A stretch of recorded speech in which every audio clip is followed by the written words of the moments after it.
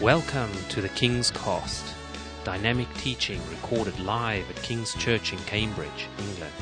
We hope you are blessed and challenged by listening to the ministry today. And now, here's the broadcast.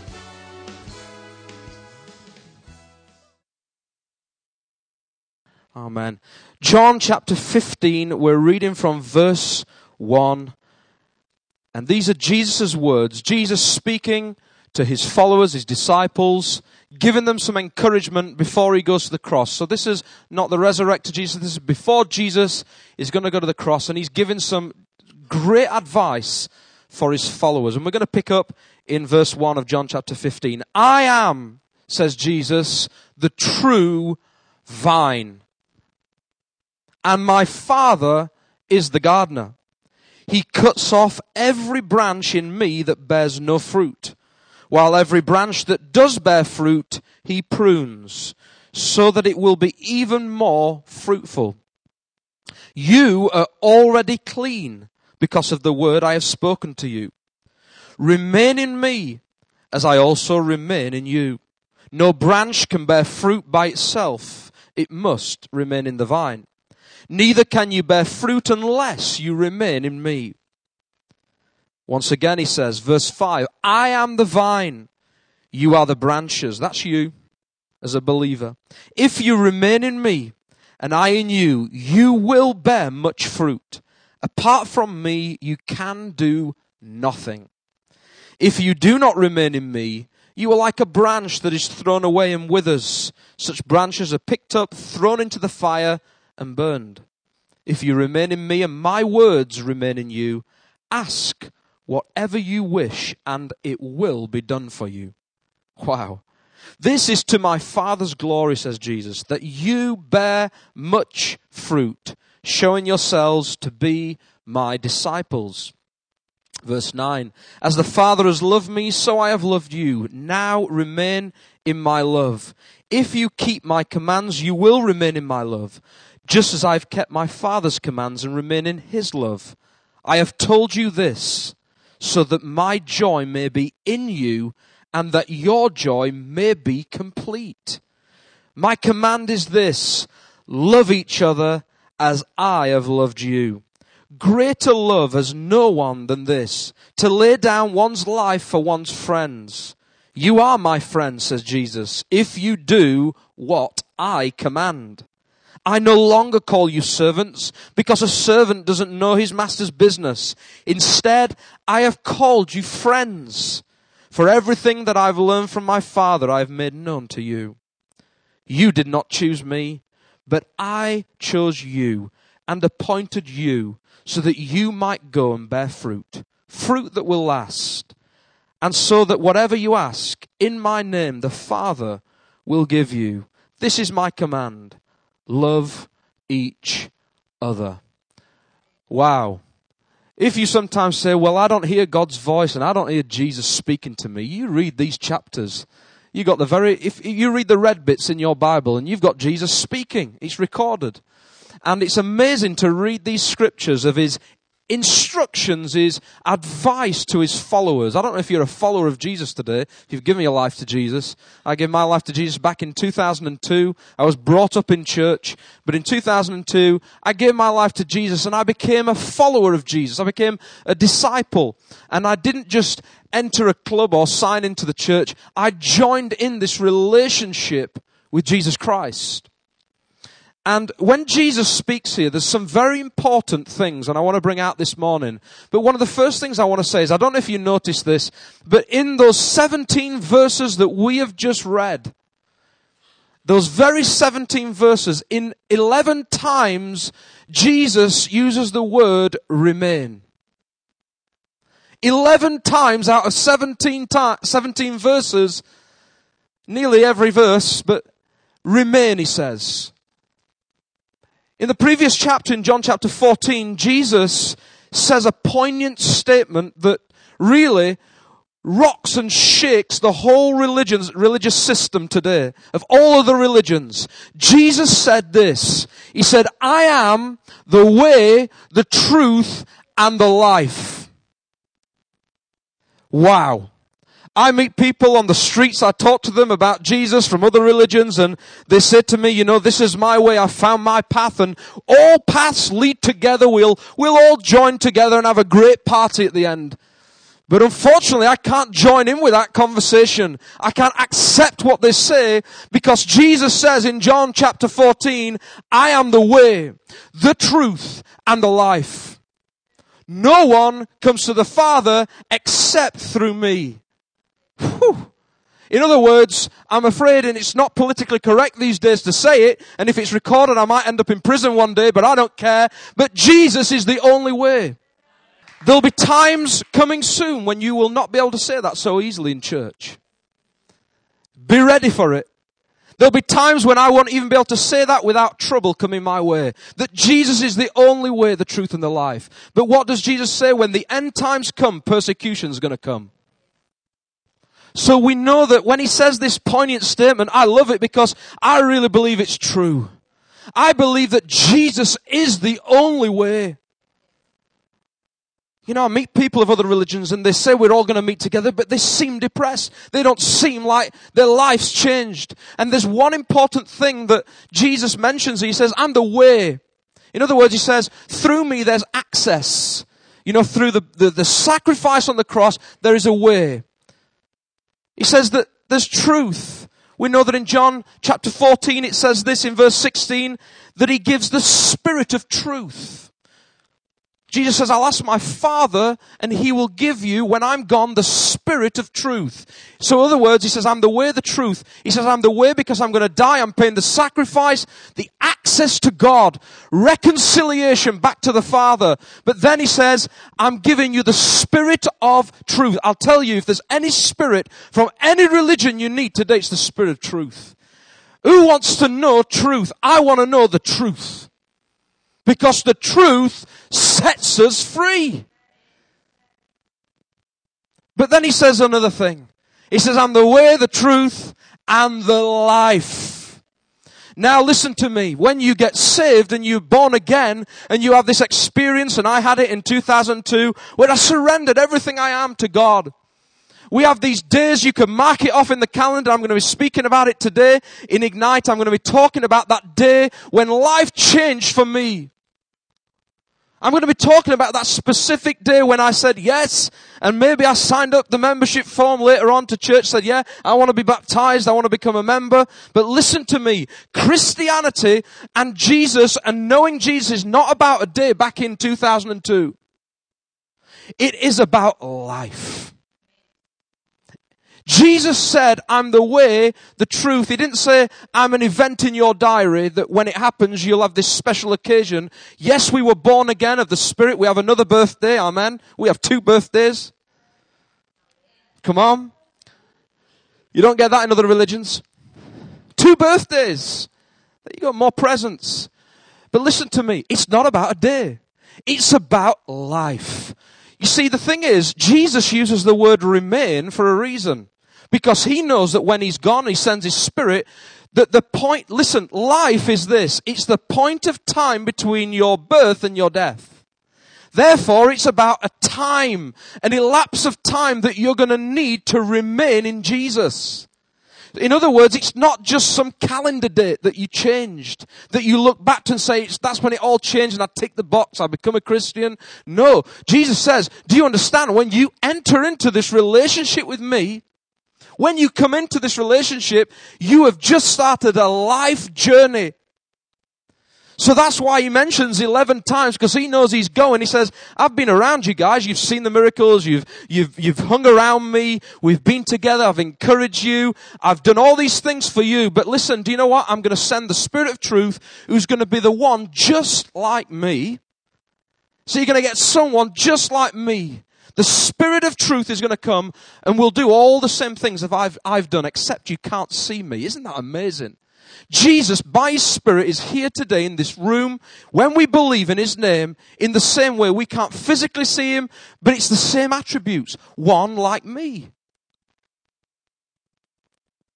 And do you know why He sent His Spirit? So that you can remain in Jesus. Hallelujah. It's not about just a day.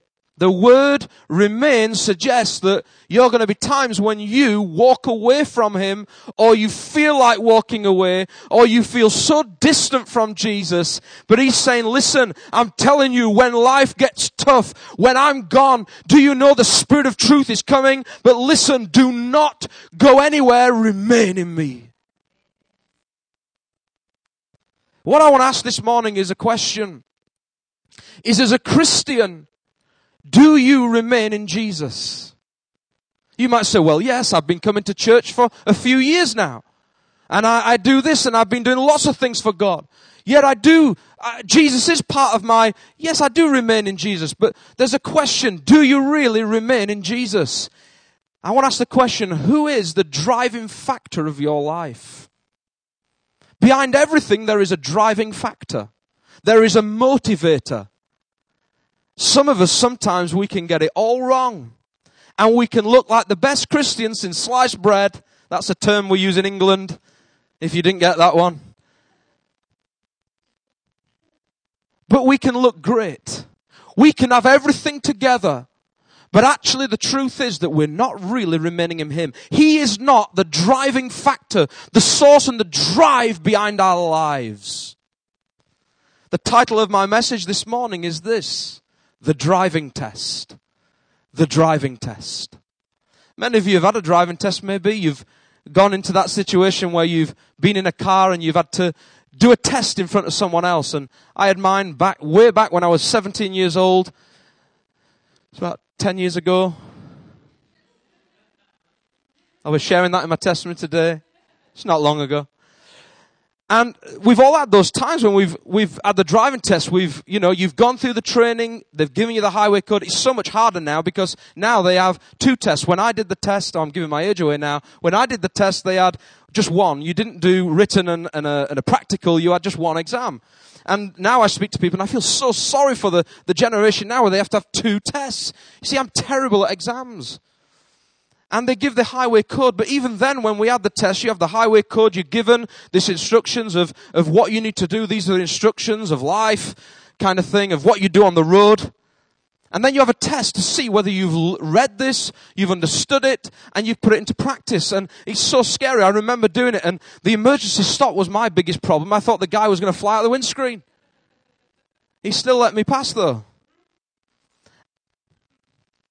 But we've all had those days when we've had the driving test. You'll see what this means in a minute. But the first thing I want to say is this. John chapter 15, verse 1 to 3, what we first read, says this. I am the true vine, says Jesus. My Father is the gardener. He cuts off every branch in me that bears no fruit, while every branch that does bear fruit, he prunes so that it will be even more fruitful. Then he says this, verse 3. You are already clean because of the word I've spoken to you. It's quite an interesting statement. You're already clean because of the word that I've spoken to you, he says.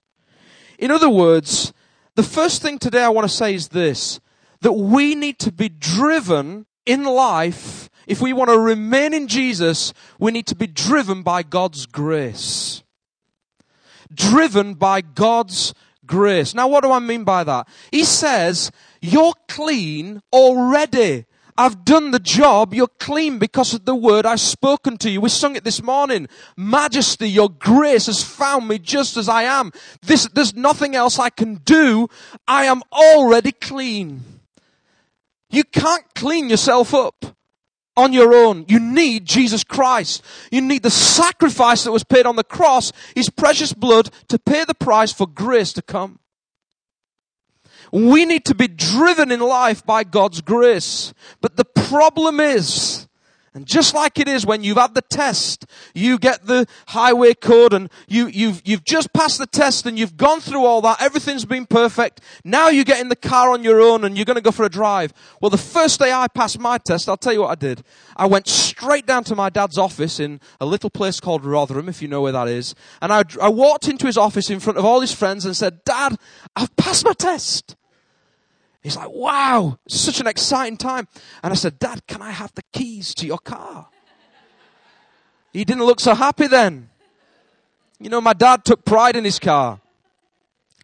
And I could see him and all his friends in the office, like looking at him thinking, here it is, this is the time, are you gonna do it? And my dad had been teaching me, so I had the insurance. I knew I could use it, but it was like, I've got the key, I can have the keys now. And so he gives me the keys and I walked out. I honestly thought I got the world. I got in this car and I'm now on my own for the first time. No instructor, no dad, no one's next to me, and I'm on my own in the car thinking, remember, first thing, what do I do? And trying to remember all the things I've been taught, all the things that the guy has been telling me to do, saying, when this happens, you got to do this. Now I'm on my own. And some of us feel like this. We get saved, we enter that relationship with Jesus, and then all of a sudden you think, well, I'm on my own, he's left me. No, he hasn't. He's left his Spirit with you. But I remember that when I went out, the first thing I did is I thought, right, I'm going to pick up one of my mates now and show off.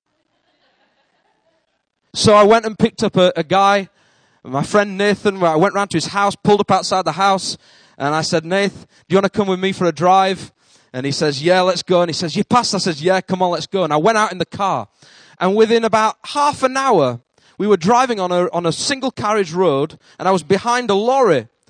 And I was behind this lorry, and all of a sudden we got the music blasting, and I'm just thinking, this is it. And he's going, this is so good, you've passed your test, and I'm really happy. I'm trying to put all the things into practice. Then all of a sudden I thought, I'm going to overtake this lorry and show him what I'm made of. If I just show him this now, a bit of overtaking, you don't get to do that in your exams, or you don't get to do that in your lessons.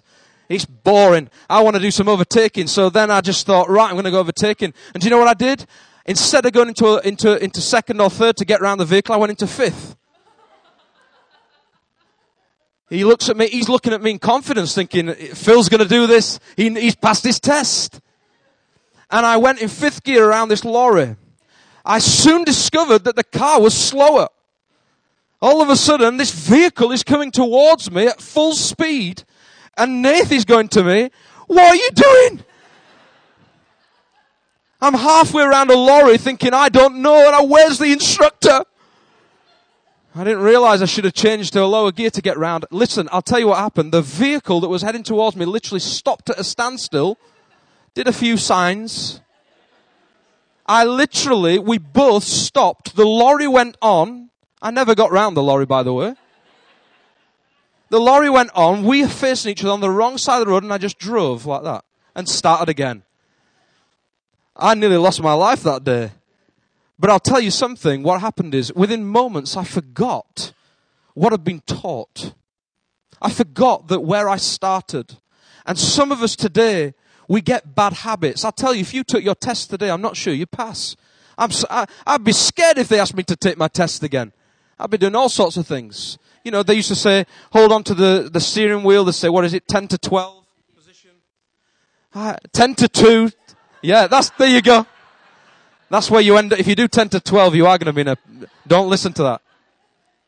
10 to 2.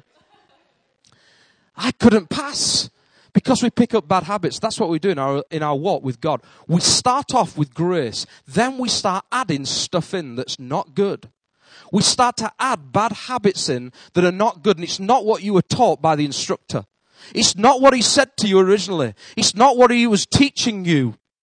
And we start to put the Spirit of God aside, and we start to do things that are bad habits that we think are good. And we are driven by those things instead in our lives.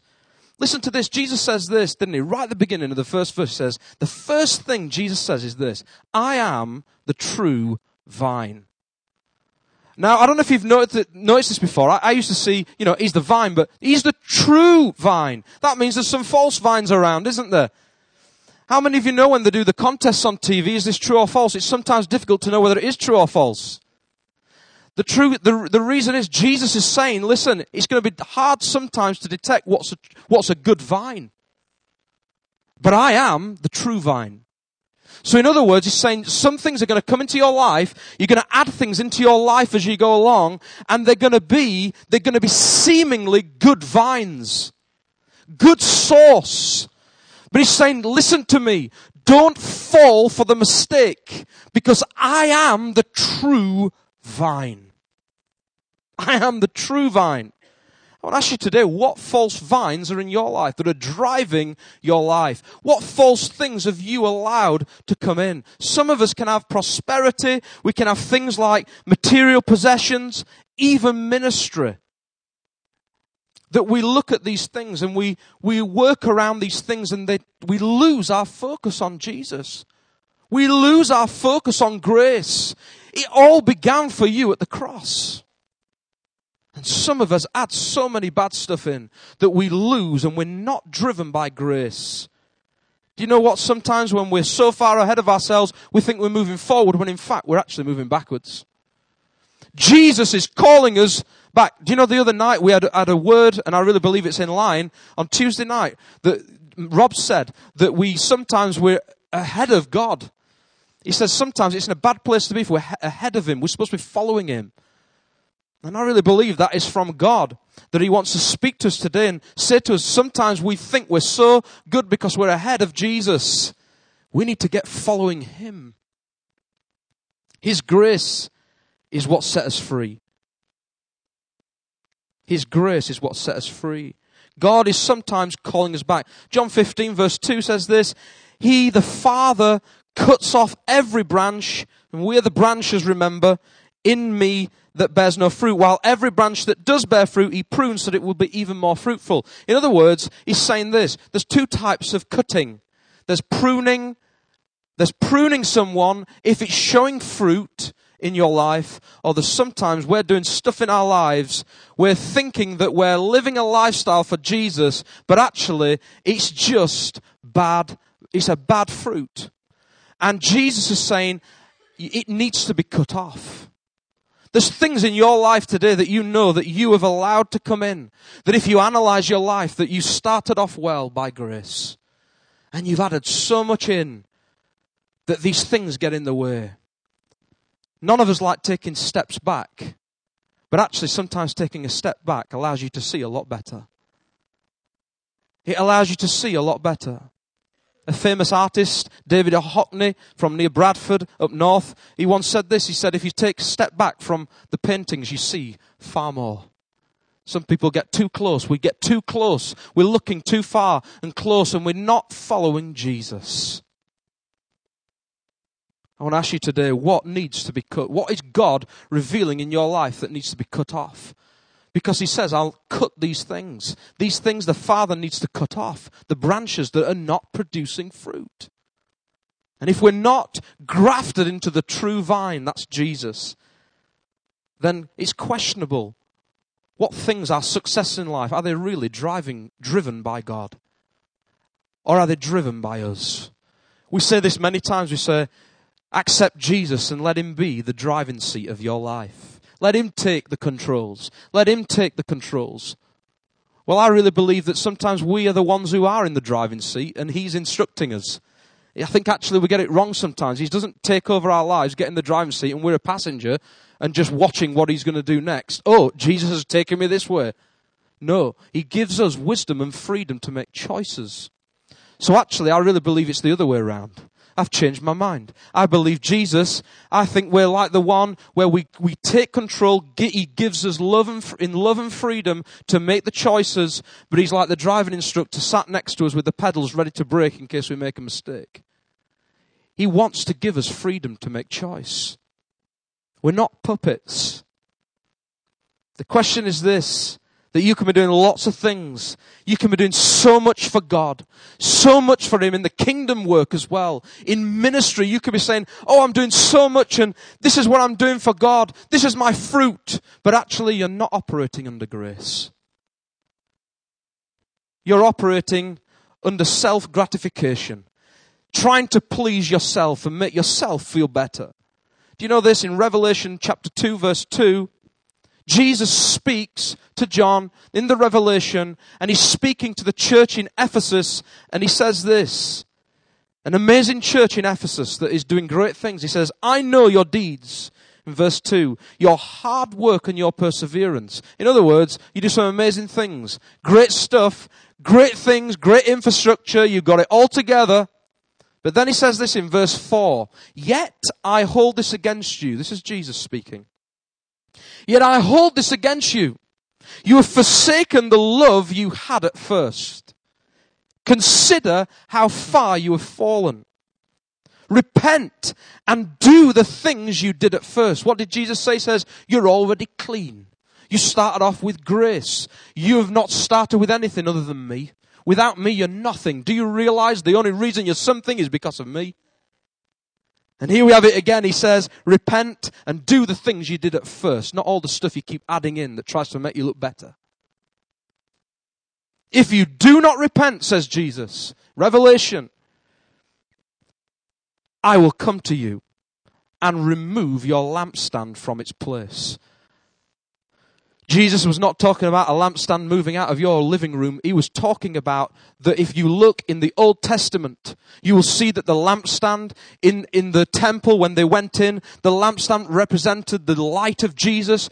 It was filled with oil. It had to be kept being filled with oil. It was representative of the Spirit, the Holy Spirit. Listen to me. If we continue operating in ourselves, if we continue moving on without the God's grace and not doing the things we did at first and thinking it's all about us in life, He'll remove our lampstand. In other words, He'll remove His presence away. He'll walk away for just a while. Now we know that the Bible says that He'll never leave us or forsake us. But I believe that we can grieve the Holy Spirit. And He can be away from us for that short time. Because we're not operating under grace. What a stark warning. Number 2 today is this. That I really believe that Jesus wants us to do, to remain in Him. For Him to be that driving source and factor in our lives, we need to be driven by God's Word. Driven by God's Word. When He says remain in me, He talks about remaining, His words remaining in us. Here it says it, John 15, verse 5 to 7. He says, I am the vine, you are the branches. In other words, I'm the source, you're the branches. If you remain in me and I in you, you will bear much fruit. Apart from me, you can do nothing. If you do not remain in me, you are like a branch that is thrown away and withers. Such branches are picked up, thrown into the fire and burned. Wow, that's harsh. But then he says this, verse 7. If you remain in me and my words remain in you, ask whatever you wish and it will be done for you. Wow. In other words, he says, you need my word to remain in you. Now listen, many of us sometimes can do Christianity without the Bible. You can be a Christian, you can do all the right things and not read your Bible. Some of us even rely, and I'm not putting these things down because these things are great, by the way, but we can rely on when I was younger, my mum used to give me one when I was backslidden and I used to not follow Jesus. She'd just give me a copy of Every Day with Jesus, which is a little thing that I'd read each day. Every Day with Jesus, and I'd see my dad's lying around the house. But you know, you can't live off Every Day with Jesus. You need to get into the Word of God because the Word of God needs to be deep rooted in your heart. It needs to be deeper rooted than just something that someone tells you every day to make you feel good. Now that's good. They're using Scripture. But we need to look and search the Scriptures for ourselves. Delve into Scripture. Let God speak to us. In 2 Timothy 3:16, it says, Paul says to Timothy, that all Scripture is God-breathed. In other words, if you're saying, well, Scripture's just some things put together by some guys at some time, and it's not really religious, it's not spiritual, listen to me, it was put together by men. It was put together as they wrote these things and put them down on paper, or should I say, older type material than paper. But as they put these things down, they were inspired and moved by the Holy Spirit. And the Holy Spirit allowed these things to come together for us to read today. When you hold your version of your Bible on your shelf, whatever version you've got, whatever you have in your house, you have the Word of God. And we heard it earlier that the Word of God doesn't come alive by you studying it. It comes alive by you living it.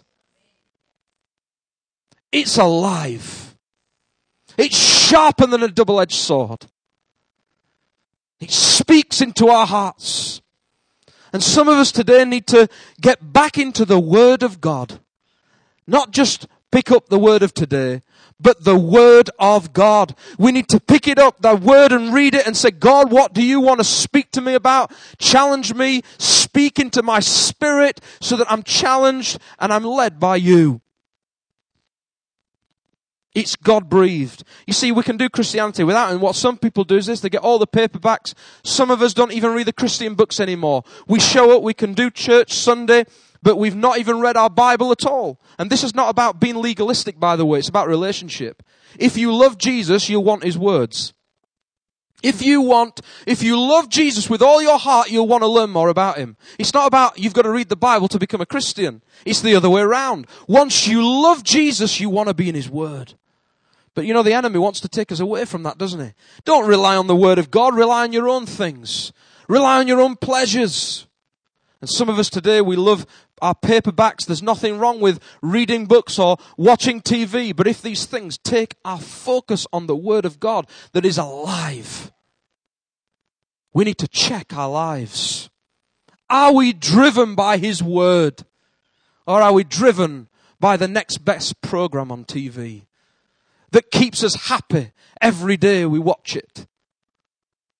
It keeps us going. It's our source, our vine that, I'm allowed these pleasures. Yes, you are allowed these pleasures. There's no one telling you you're not. But if they become replacement for God, we lose our course. If we don't remain in the Word of God, we forget. We forget what it says. I tell you, we forget. We forget. Some people, you used to know the scriptures, you could quote them, you could say things. Oh, when you got saved, I could remember the things that were really dear when I used to read them. I had the marks in my Bible. Now you couldn't speak them, you couldn't even quote them again. But you could tell someone when the best program's on Netflix. You can tell them lots of other information, but you can't quote what was originally really dear in your heart. I want to ask you today, God may be speaking to you saying, what is your driving factor? Is my word the driving source in your life? Because if it is, everything else will come together. Some of us forget. It's like that. We get the highway code. They give us that on the driving test, and I remember getting one and looking at it. If someone gave me a highway code today, or they asked me anything about signs, I would have no clue. Now, I'm going to tell you a little secret. It's a confession. Would you like to hear a confession from me? I don't go to confession box as I tell everyone in the church. But I made a big mistake. I do something wrong sometimes, And me and Emma, we've had this little debate for many years in the city, in Cambridge, that a certain road is a certain speed limit.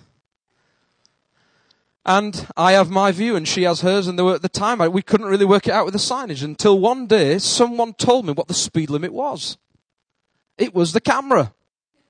The camera flashed. I don't know why. I don't know why it did. Unfortunately, it was on me. I realized I was wrong. All along, I realized I'd got this wrong, and now I get a ticket through the post. I thought, what? He says, you have to pay this fine, or you can go on a course to learn how to drive again. Well, if you're a northerner, you'll always go for the option that doesn't cost anything. So I thought, well, I'm going to go for the one that doesn't cost me. And I'm going to go back to this course. So I signed up to the course, which then cost me, I realized, the same amount as the ticket. So then I was questioning, should I go? It was pence difference. I thought it's a few pence saving. Should I not go on it and just pay the fine? But I thought, no, I'll go on this course. Maybe I need to remind myself of some of the things. So I signed up to this course online. I felt so guilty. I never told anyone until today. But I'm not perfect. And I made this mistake, and so I signed up to this course. So the next thing was, where do I choose to do the course? I thought, I'm going to choose the course that's the furthest away from Cambridge in case anyone sees me. Because if I show up and anyone sees me, what are you here for today? I thought, I don't want anyone to see me. So I tried to select the place where no one would see me. I'd hide the stuff I've done wrong. And I walk in this day, and I walk in the room, and there's about 25 people, all who've done the same thing. I'll tell you, they didn't even offer free coffee. I thought, oh, well, it's a day there, day at the office listening to some talks about how to drive your car again. Well, I'll learn a lot again. I need to probably do a refresher course. And so I went in, and they said, if you need a coffee, buy it yourself. I thought, this is a good start. And I sat down, and then people around the room began to get angry because you could see that they felt they shouldn't be there. And I thought, well, I should be here. It's just I made a big mistake. And then all the way through the day, I realized as we had this highway code and we're looking at different things and they're asking us questions, I actually had forgot half of the stuff I'd learnt. I realized how much I didn't know anymore. I realized as they talked, I didn't know half the stuff I should know that was actually in the highway code that I'd been given all those years ago when I was 17. And I thought how easy it is to forget. It's to forget the instructions and to leave them aside. Who picks up their highway code now and reads it? He asked in the room, he said, has anyone got a highway code? No one put their hand up. He said, well, you can buy a copy. Not I'll give you one. You can buy a copy at this web address. And I thought, oh dear, I haven't brought any money with me. I can't afford a coffee. I thought they'd give me one free. I thought they'd give me a highway code. No, they were really teaching me. But listen to me. You can do the same in your walk with God. You had a time when you would have probably looked at the highway code for your tests. You'd have gone through that initial stage, early days in your Christian walk. But now, moving on, you've disregarded it. You don't need the commands of God. You don't need the instructions anymore in life. You don't need what Jesus has to say because you've worked it all out by yourself. You're driving your own life. And Jesus says today to us, pick up your Bible again and read it. Because you need to have my word in you, my commands in you, because they give life. What does he say? He says this, if you remain in me and my words remain in you, ask whatever you wish, and it will be done for you. Some of us are wondering why he isn't answering us. Maybe we need to get him back in the source again. Maybe we need to get back in the word so that the word of God comes into our lives, that faith builds up and we really do ask him with faith. Maybe we're not allowing him to be the source. You know, true disciples, true followers, I believe, desire to know their God and they desire to get into the Word of God. That's the difference, isn't it? Between just going to church. Being a disciple is wanting to know your God, the one who saved you, the one who's done this life transformation inside of you, that it's a miracle beyond itself, that this could happen inside your heart. I want to know that one. I want to know my Creator. So you get into his Word. Thankfully, we can pray to him as well and hear his voice. But also his Word comes through reading each day. Maybe you need to do that today. Proverbs 3 verse 1 to 2 says this, my son, in the wise words of King Solomon, he said, my son, do not forget my teaching, but keep my commands in your heart, for they will prolong your life for many years and bring you peace and prosperity. Wow, that's amazing. It should be deep rooted in our hearts that we don't forget it. And let me tell you this as well. The Word of God, as Jesus said, he says, if the Word of God remains in you, he says, then you can ask what you wish. Let me tell you what the Word of God does. The Word of God is creative in its nature. You see, the Word of God is what allowed creation to come to being. And then when Jesus comes, it says the Word becomes flesh. The Word is creative in its nature. In other words, when the Word of God is inside of us, we can ask whatever we wish because God said, let there be light. The Word of God has power to create. And in our lives, when we're saying, I want this to happen and I want to pray, sometimes we need to get the Word of God so inside of us and deep rooted that we believe that when we speak and ask God, that the Word of God has given us faith to speak things into being and ask God for them. In faith. You see this, Psalm 33 verse 6 says this, by the word of the Lord, the heavens were made. Their starry host by the breath of his mouth. Whew. You look at next time when there's a clear night at the stars outside and see what it says here, that Psalm 33 says, by his word it was all made and created. When he spoke it into being. In other words, when the Word of God is inside of us, it has a creative quality to produce. Jesus said in John 15 verse 5, if you remain in me and I in you, you will bear much fruit. Apart from me, you can do nothing. If we don't remain in him and he is not the source, let me tell you what we get. We get professional fruit. We get professional, good-looking fruit that anyone could reproduce. It could be manufactured anywhere. And I'm asking you today, what is the fruit in your life? Is it manufactured and professional? Or is it from Jesus Christ? Is it truly the source is driven from Him in your life today? And finally, number 3, we need to be driven by God's love. Driven by God's love. John 15 verse 9 to 10, Jesus said this, "As the Father has loved me, so have I loved you. Now remain in my love." You know, some of us today, we can understand what it is to have grace and acceptance and operate under grace, come back to the cross. We can read His Word, but we don't operate our lives in love. You know the access to the Father. You know what it is to read the Word and feel encouraged each day. But when it comes to loving other people and operating your life in love, just as Jesus said, we don't do it. And some of us today, we lose that sense of love and that captivating love for Jesus Christ. And if we haven't got the captivating love for Jesus, how can we love anyone else? You know, so many people, when we see these things, what we showed you earlier, the last Reformation, some people think, how can I do that? Do you know what makes you do that? It's when you love people. If you love people, if you really love people the way that Jesus did, you want to share the gospel with them. You want to share kingdom with them. And some of us need to be compelled again by love, for love to be the driving factor of our relationship with God. But some of us today may be saying, you know, I find it difficult just doing church, just being a Christian is hard enough. Listen, we need to come back. If we come back to our first love, He will allow His love to flow through us again.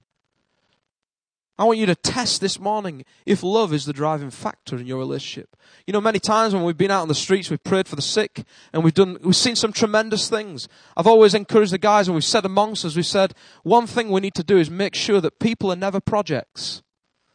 People are not projects. They are not for our experiment. They are people who we should love.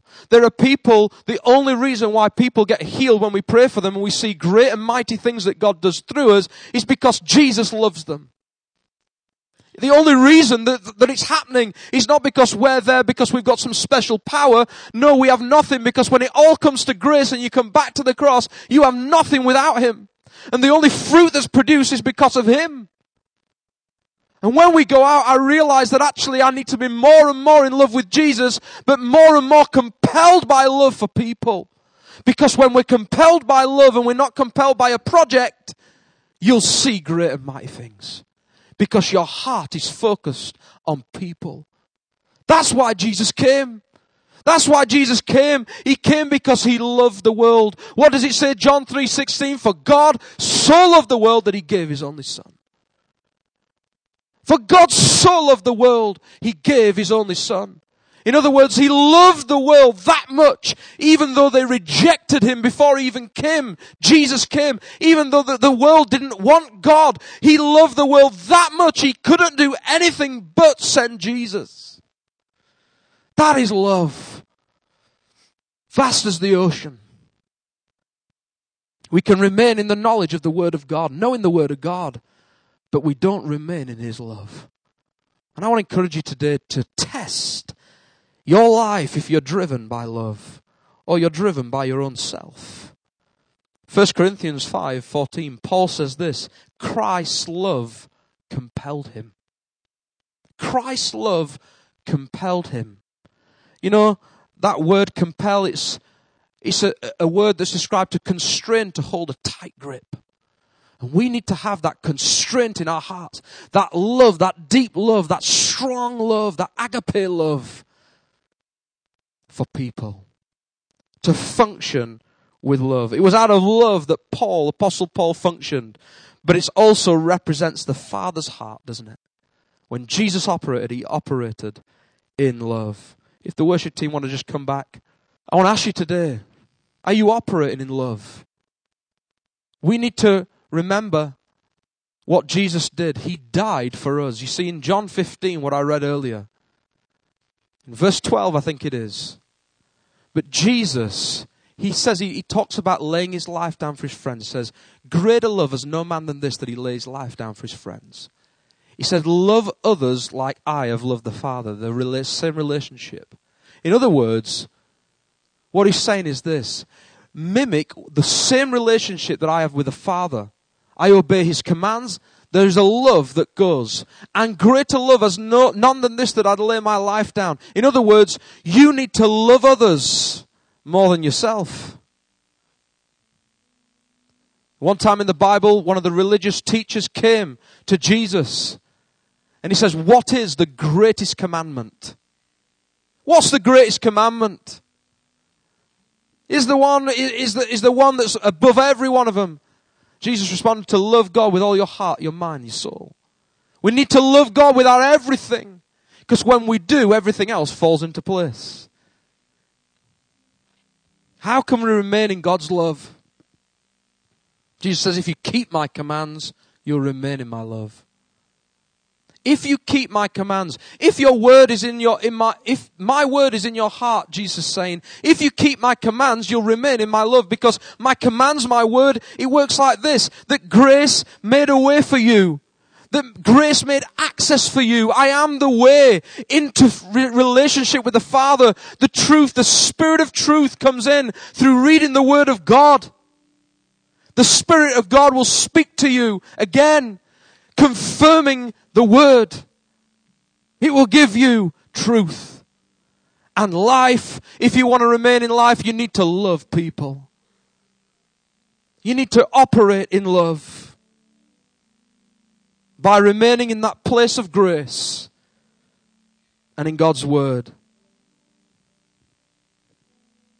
I want to just read this last scripture to you, and then we're going to stand and worship just in a moment. But 1 Corinthians 13, verse 1 to 9. This scripture is read at weddings all the time. People don't realize half the time what it's speaking about, but they say, I want this at my wedding. But 1 Corinthians 13, 1 to 9, Paul shows us the importance of love. He says this, and he's actually speaking. When people ask, they say, can I have this at a wedding? And sometimes they're not even born-again believers. But it's actually talking about tongues, speaking in tongues, the gifts of the Spirit. But Paul says this: if I speak in the tongues of men or of angels, but do not have love, I'm only a resounding gong or a clanging cymbal. If I have the gift of prophecy and can fathom all mysteries and all knowledge, and if I have a faith that can move mountains, but do not have love, I am nothing. If I give all I possess to the poor and give over my body to hardship that I may boast, but do not have love, I gain nothing. Love is patient. Love is kind. It does not envy. It does not boast. It is not proud. It does not dishonor others. It is not self-seeking. It's not easily angered. It keeps no record of wrongs. Love does not delight in evil, but rejoices with truth. It always protects, always trusts, always hopes, always perseveres. Love never fails. But where there are prophecies, they will cease. Where there are tongues, they will be stilled. Where there is knowledge, it will pass away. For we know in part and we prophesy in part. But when completeness comes, what is in part disappears. In other words, Paul said this, that love should be the driving factor of everything in spiritual gifts. Everything we do in our operation, love should be the center of it all. I want to ask you today, is love the center? You may be operating in gifts today. You may be operating in miracles, signs and wonders, prophecy, hearing from God. But if love is not the driving factor of your ministry or your giftings, then it's nothing. It means nothing. Jesus wants us to love people first before we love the gifts. If we love people first, the gifts come after. Amen. Let's just stand.